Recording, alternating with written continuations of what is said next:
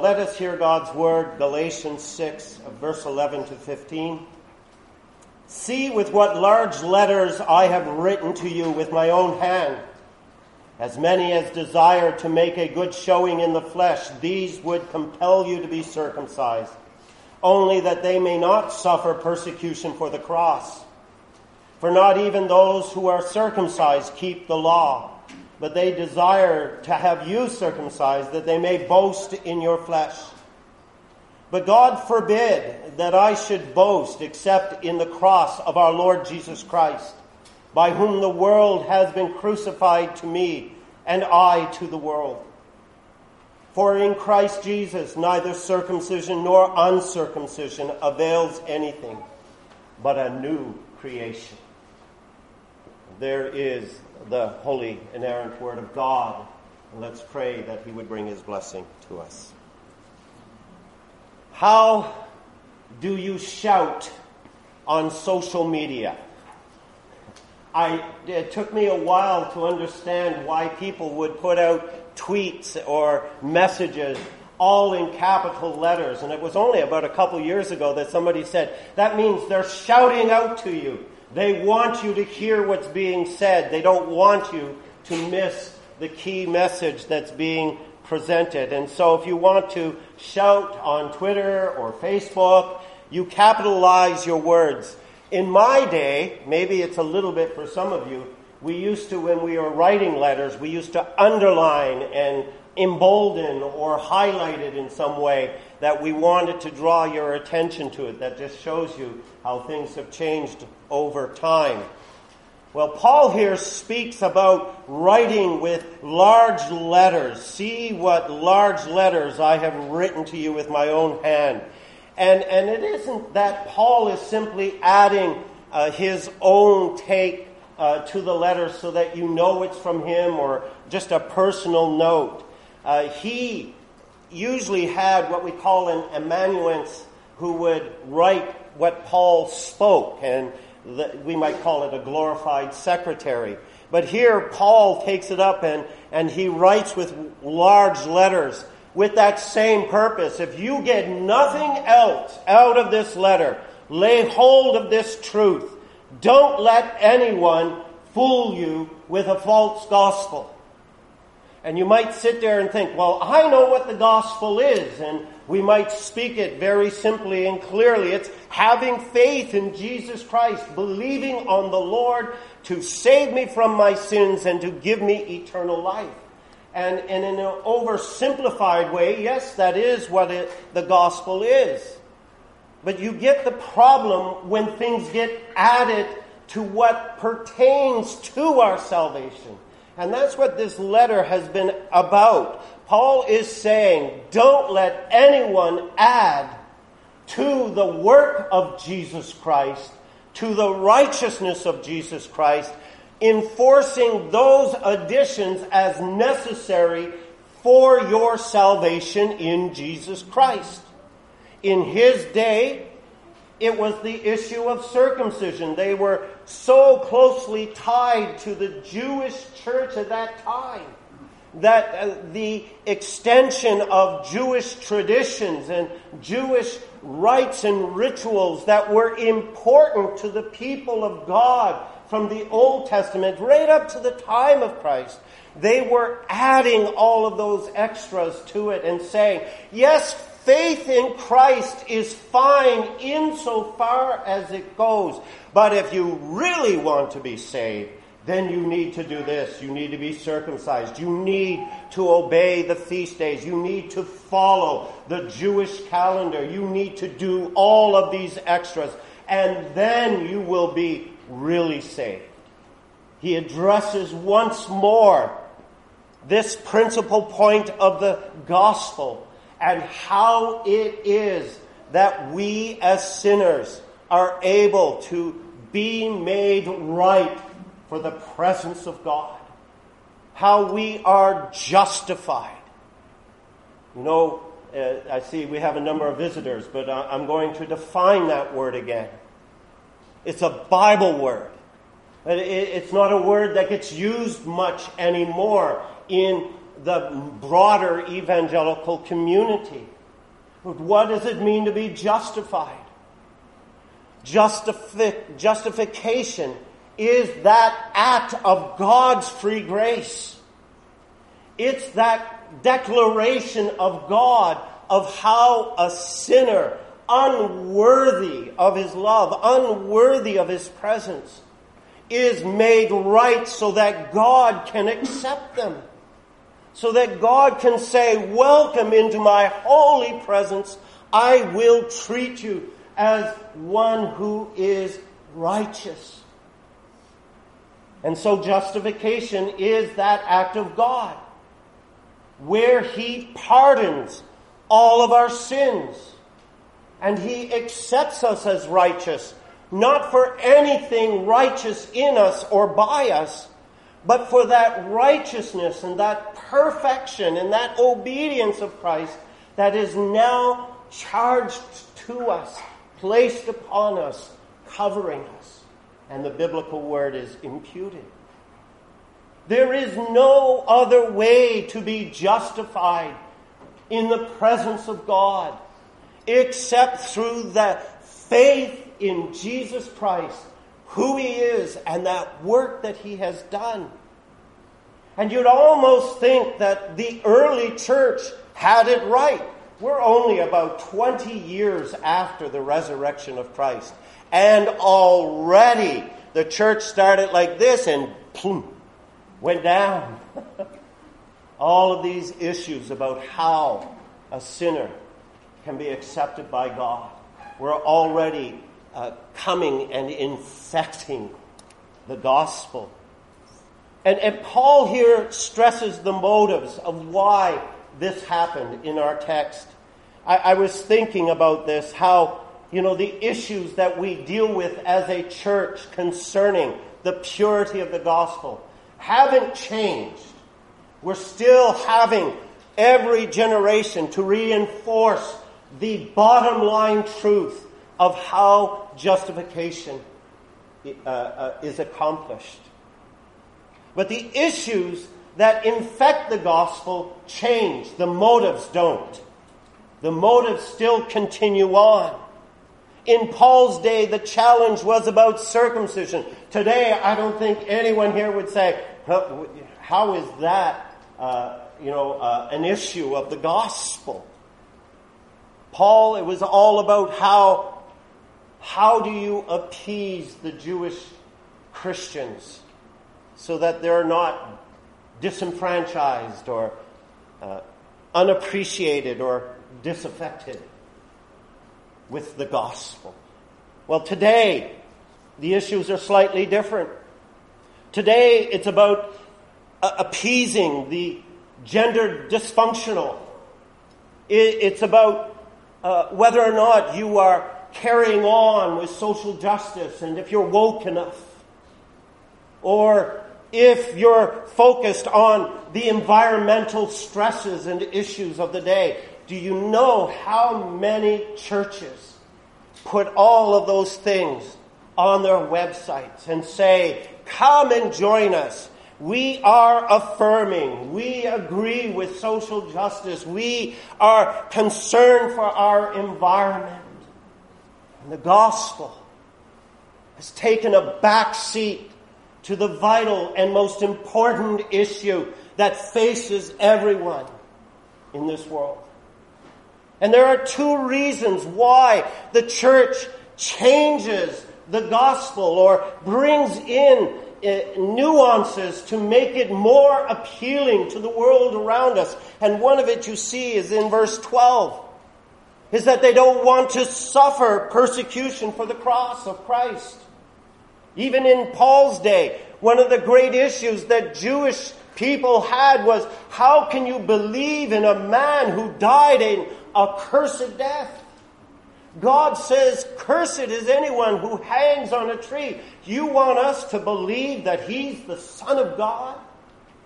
And that His cursed death is something that has manifested a salvation that can be received by faith? That's contrary to us. Well, you see, that that cross of Christ was an emblem of shame in their day. But it's no different today. It still becomes, are you ashamed of this gospel that presents God the Son coming in the flesh and dying on a cross in our place? And there's many who find that reprehensible. And in meeting the generation that we live in with this gospel message, there's many within the broader evangelical church who find it easier to accept society's agenda than to challenge the godless, immoral worldview that is so prevalent today. And that's because the cross indeed challenges society. Most of you know John 3:16. But do most of you know the verses before and after? It's there in John 3 that Jesus begins to say to Nicodemus, just as Moses had to lift up that serpent on the pole in the desert so that the people who had been infected with death by the serpents could look at it in faith, and in looking at it in faith, they would be delivered from the sting of death that was sweeping through their camp. In other words, Jesus said, the cross, though a symbol of death, is the means by which you find life.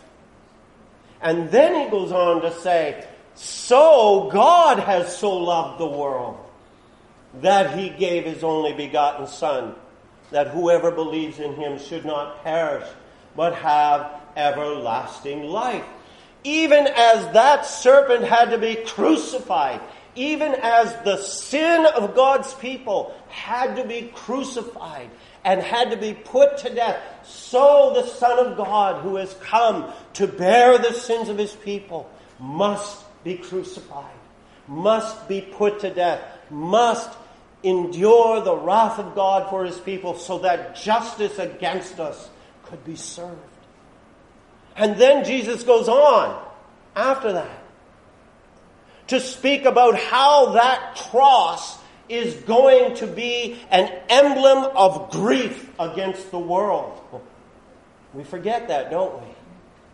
What comes after? Jesus said, even as I have come into the world not to condemn it, but to save, to bring salvation. Understand what is the condemnation of the world. It's what is reflected in the cross. That light has come into the world, but men love darkness rather than the light because their deeds were evil. And those practicing evil hate the light and do not want to come to the light, lest their deeds should be exposed. You see what he's saying there? Understand that the cross is going to be offensive to this world because it will reveal the deep darkness and evil of their lives, of the darkness that is upon this world. No unbeliever is ever going to want to look at the cross and see the evil within their heart reflected by what it is proclaiming. They don't want that kind of light. And today, more than ever, we live in a society that wants nothing to do with the light of God shining upon it. And so we are dealing with a society where everyone is just doing and believing what is right in their own eyes. And you come with the gospel. You come with that message of the cross of Jesus Christ. Yes, it is going to offend. But what do we hear in the New Testament time and again? Do not be ashamed of that gospel. You know, it's those who are ashamed of the gospel, ashamed of the cross of Christ, that change the message so that the world will accept them. But that is contrary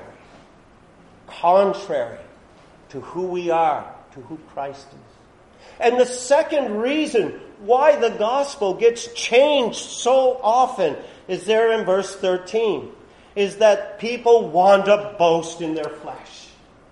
People want to boast in themselves. People want to boast about their goodness. People want to boast about how right they are. It's one of those things in our home. Every now and then I will hear, "You are right." What does that do to your heart? Oh, yeah. Somebody recognized it. Even that little sentence puts an appeal on the flesh, doesn't it? It's so easy. It's not just that people don't want to come to the light lest their deeds be exposed, but I'm right because this is right for me. It feels right for me. I don't care if it isn't truth, but this is right for me. We make that boast. And Paul's point here has got nothing to do about obedience to God's law. It's got everything to do by saying, look, I can check off a list of how good I am. So why can't God take me? Why can't God accept me? Look, I go to church. I've been baptized. I'm not an axe murderer. I always find that so interesting how we want to add that little caveat to our resume before God. The extreme things. Never mind what's in between. Never mind that God's word says there is none who are good. No, not one. You missed it the first time. I'll say it again. That's how it's presented to us. There is none who are righteous. No, not. People are offended by that. And you see the church today, as I said, the mantra of many churches today. We're an affirming church. We're a socially justice conscious minded church. We're an environmentally friendly church, and so on. If you don't believe me, just go to their websites. And we've changed the gospel.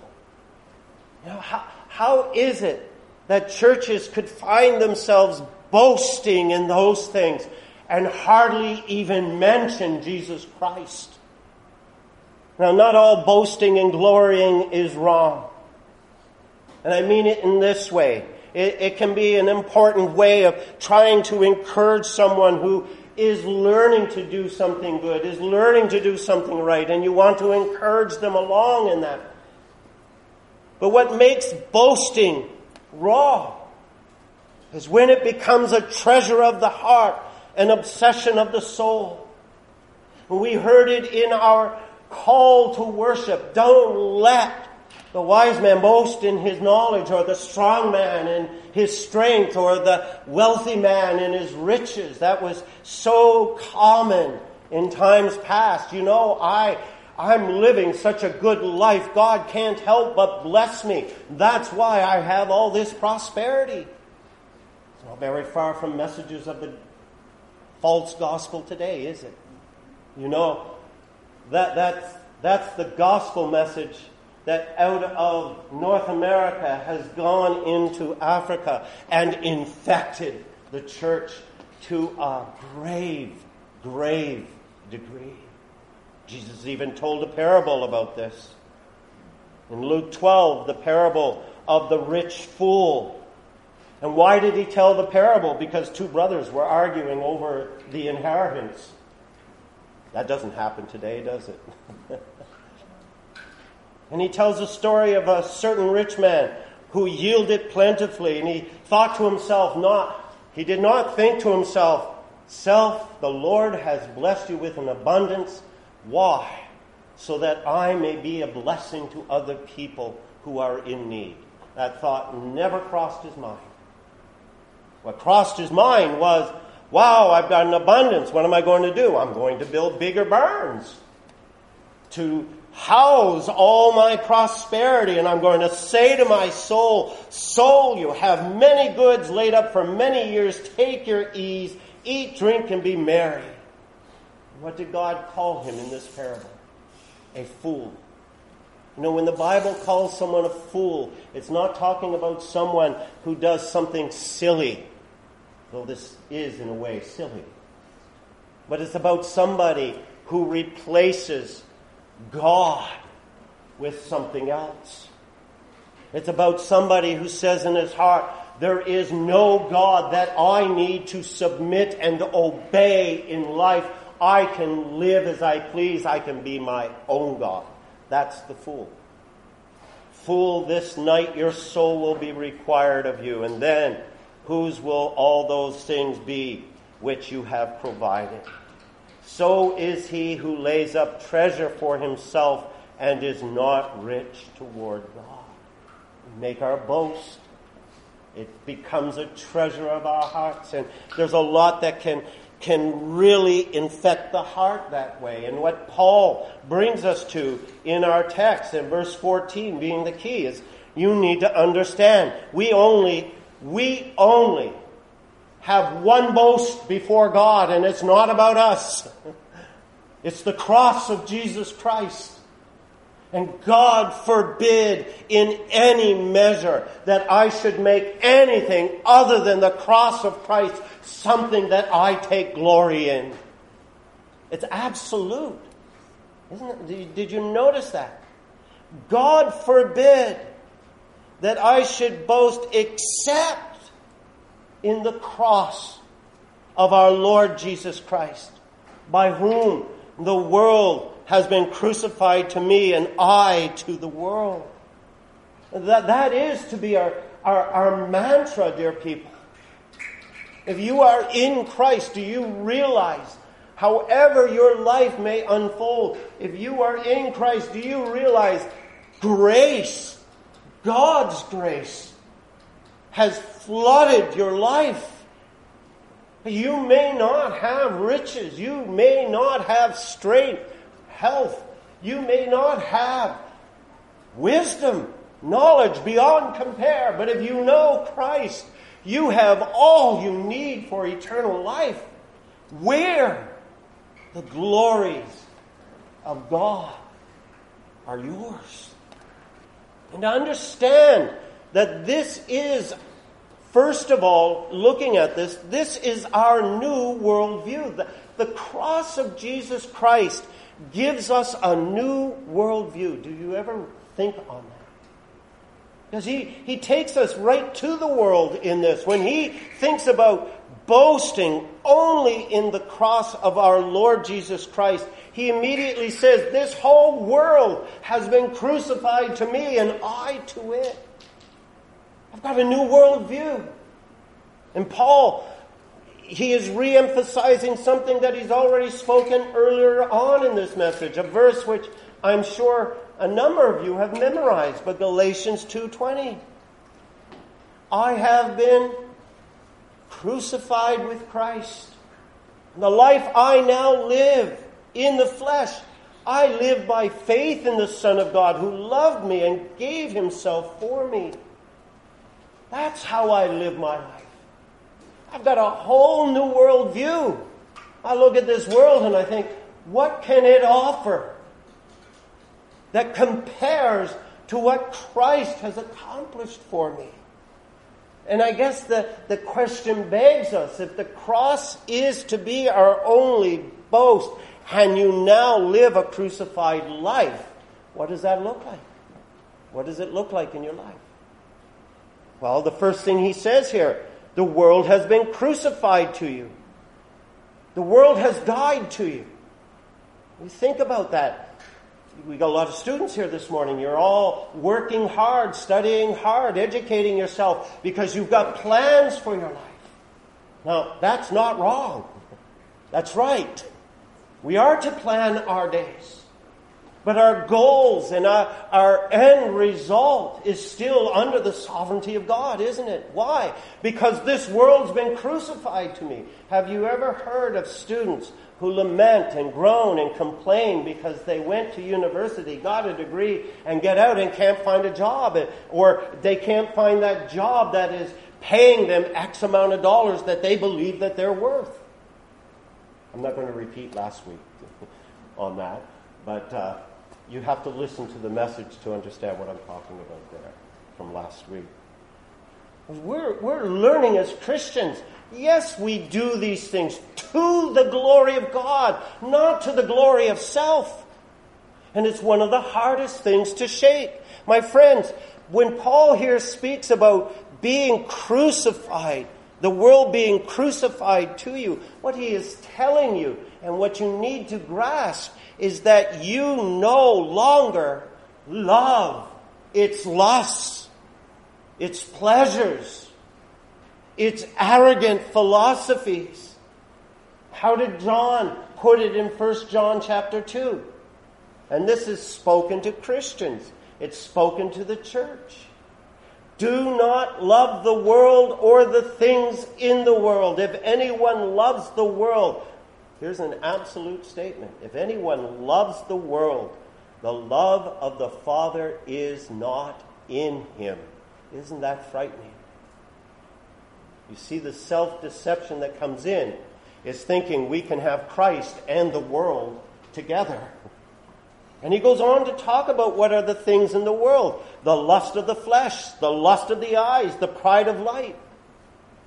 Going out and just fulfilling all the pleasures that your flesh, your body wants to have fulfilled, regardless of whether or not it's in line with God. You know how many Christians, quote unquote, agree with abortion? Now, I'm not here to look at society's immorality, but the problem is, why do they agree with abortion? Why? The lust of the flesh. I can have that. Coveting the pleasures of this world. And he says, that's what's in the world. It's not of the Father. It's of the world. And it conflicts with our obedience to God.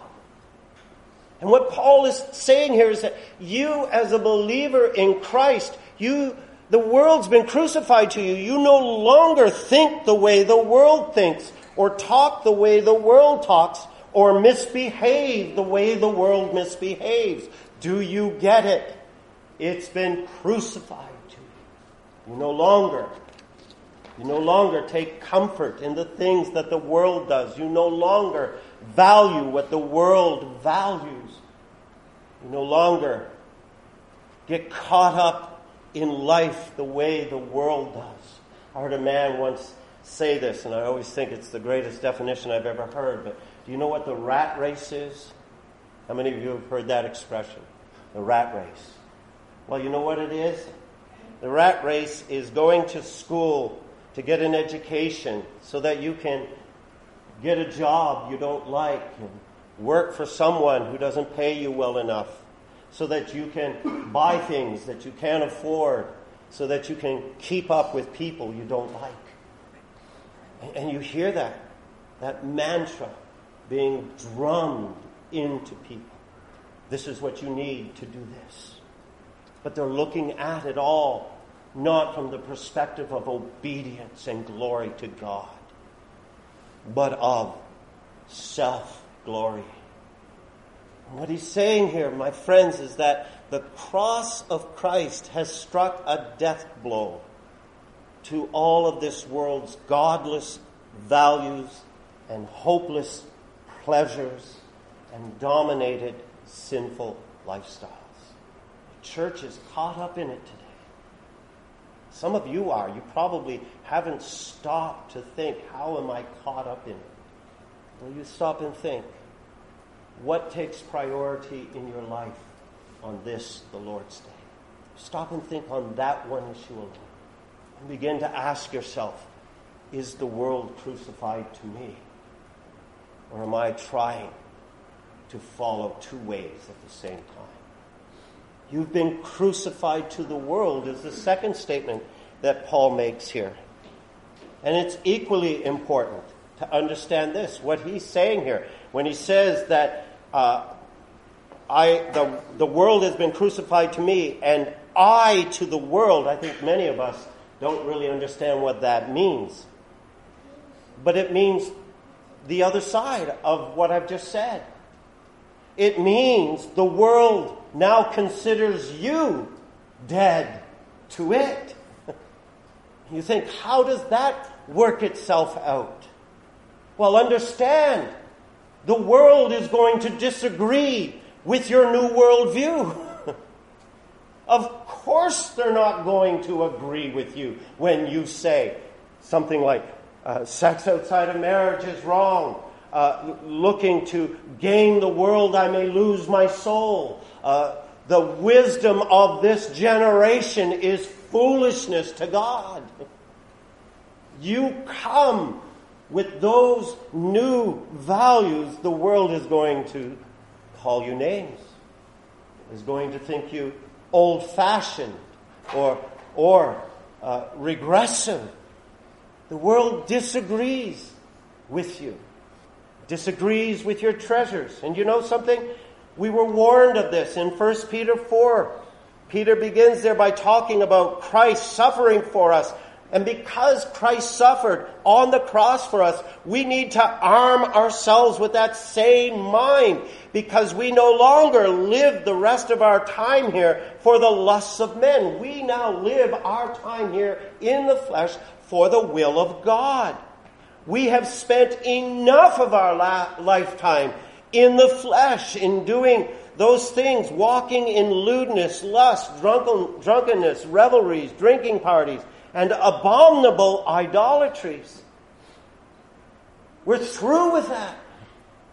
We're working on it. Have all of that changed in our lives. But listen to what he says in verse 4, 1 Peter 4:4. In regards to these, they, the world, they think it strange that you do not run with them in that same flood of dissipation. They speak evil of you. Well, yeah, because light and darkness cannot coexist. Of course they're going to think you an oddity. Of course they may disenfranchise you from several of their gatherings and whatnot. Why? Because the world's been crucified to you and you to the world. It's the reality of who we are. And the world will look upon you with disdain because you now stand in opposition to them, even as Christ did. Even with all of the good that Jesus did to all of Israel, who was it that stood there on that day shouting, "Crucify him, crucify him, crucify him"? It was all of Israel. Not just a few people of select groups. It says there, and the crowd of Jerusalem came out and said, "Crucify him." Why? Because as much good as he's done for us, he continues to conflict with our worldview. We don't want him anymore. And we are in Christ. Don't be surprised when this world hates you, because you hold to the truth of the cross. Understand, it's offensive to them. But in God's wisdom, this is the power of God to salvation. His grace, the reason you're not running with them, or the reason you should not be running with them, is because God's grace has fallen upon you. No other reason. He's changed you. And that brings us to the second point of glorying in the cross, making our boast in the cross. And that comes to us in verse 15, how in Christ and Christ crucified, we have a new creation. We're being made a new creation. You know, Paul expanded on that in 2 Corinthians 5, and there's a chapter for you to read about the new creation.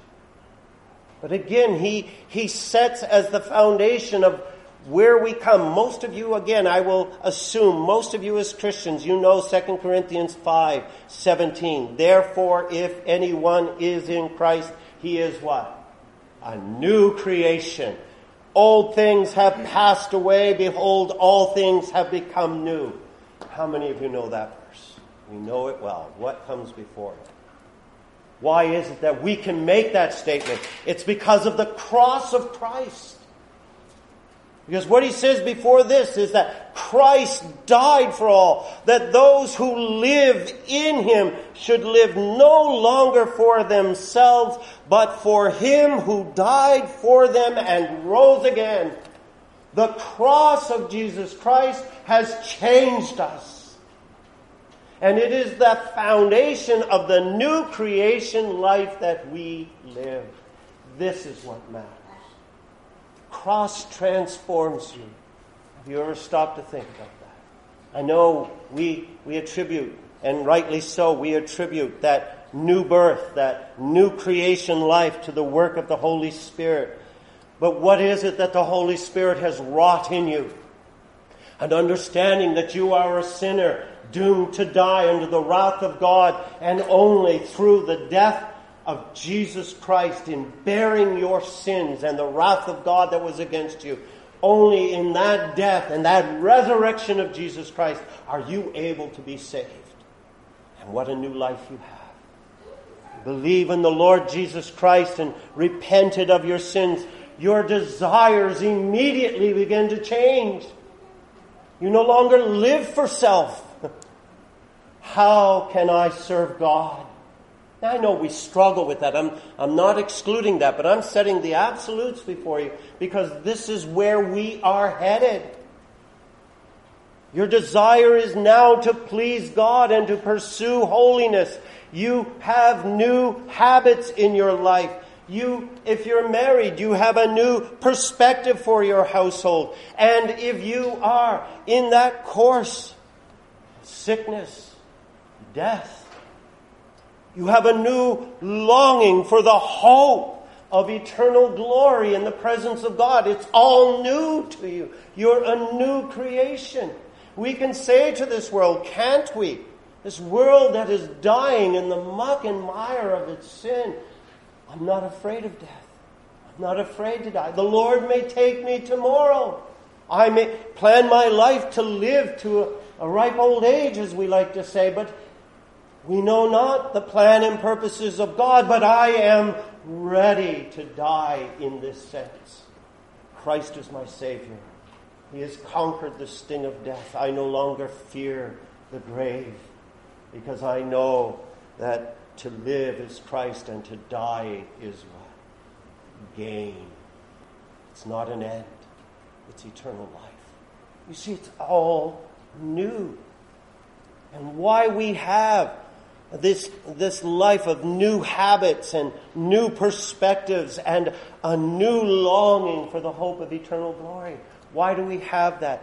Because through the cross, our life is being prepared for that new creation that God intends when the Lord Jesus returns.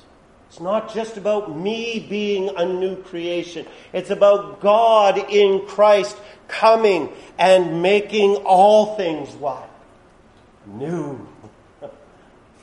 A new heaven, a new earth is waiting for us. You think about this. Before you were born again, could you see any of that? No. In fact, in John 3, again, if you were to back up a little bit from what I've already spoken from John 3, you would hear Jesus saying, "Most assuredly I say to you, unless one is born again, he cannot see the kingdom of God." Now, right now, if you are in Christ, and I talk about that new heaven and earth coming, that kingdom of God that is about to come, what's going through your mind? It's heaven, isn't it? Eternal glory. It's being with God in His presence, knowing that that's there. Even now, because you have been born again, you can see that kingdom of God. And it's coming. We want it to come. Because like God, like Christ, this world vexes us. Some of you younger people may be tired of hearing some of us older ones say that things are different today than when I was your age. And I don't mean the technology. I mean morally. Things are very different today. We're trying, even now in our own country, to decide how we can offer aid to mentally ill people. Doesn't that grieve you? Why? Because they have no hope. We do. Why? Because Jesus died for us. We have a new hope. A living hope. See the difference? If you don't, you need to look to Christ. You need to turn to Christ. You need to fix your eyes on who he is and know and see what he did in his death and in his resurrection to bring you salvation from sin, to deal with that penalty of death that you face. Come to him. Because what he offers us is life eternal even now. Because he's made us a new creation where we can see the kingdom of God. And that's what we're longing for. So you see why Paul says here, God forbid that I should boast in anything, I'll add that, except in the cross of our Lord Jesus Christ, by whom the world has been crucified to me, and I to the world. Make the Lord your only boast.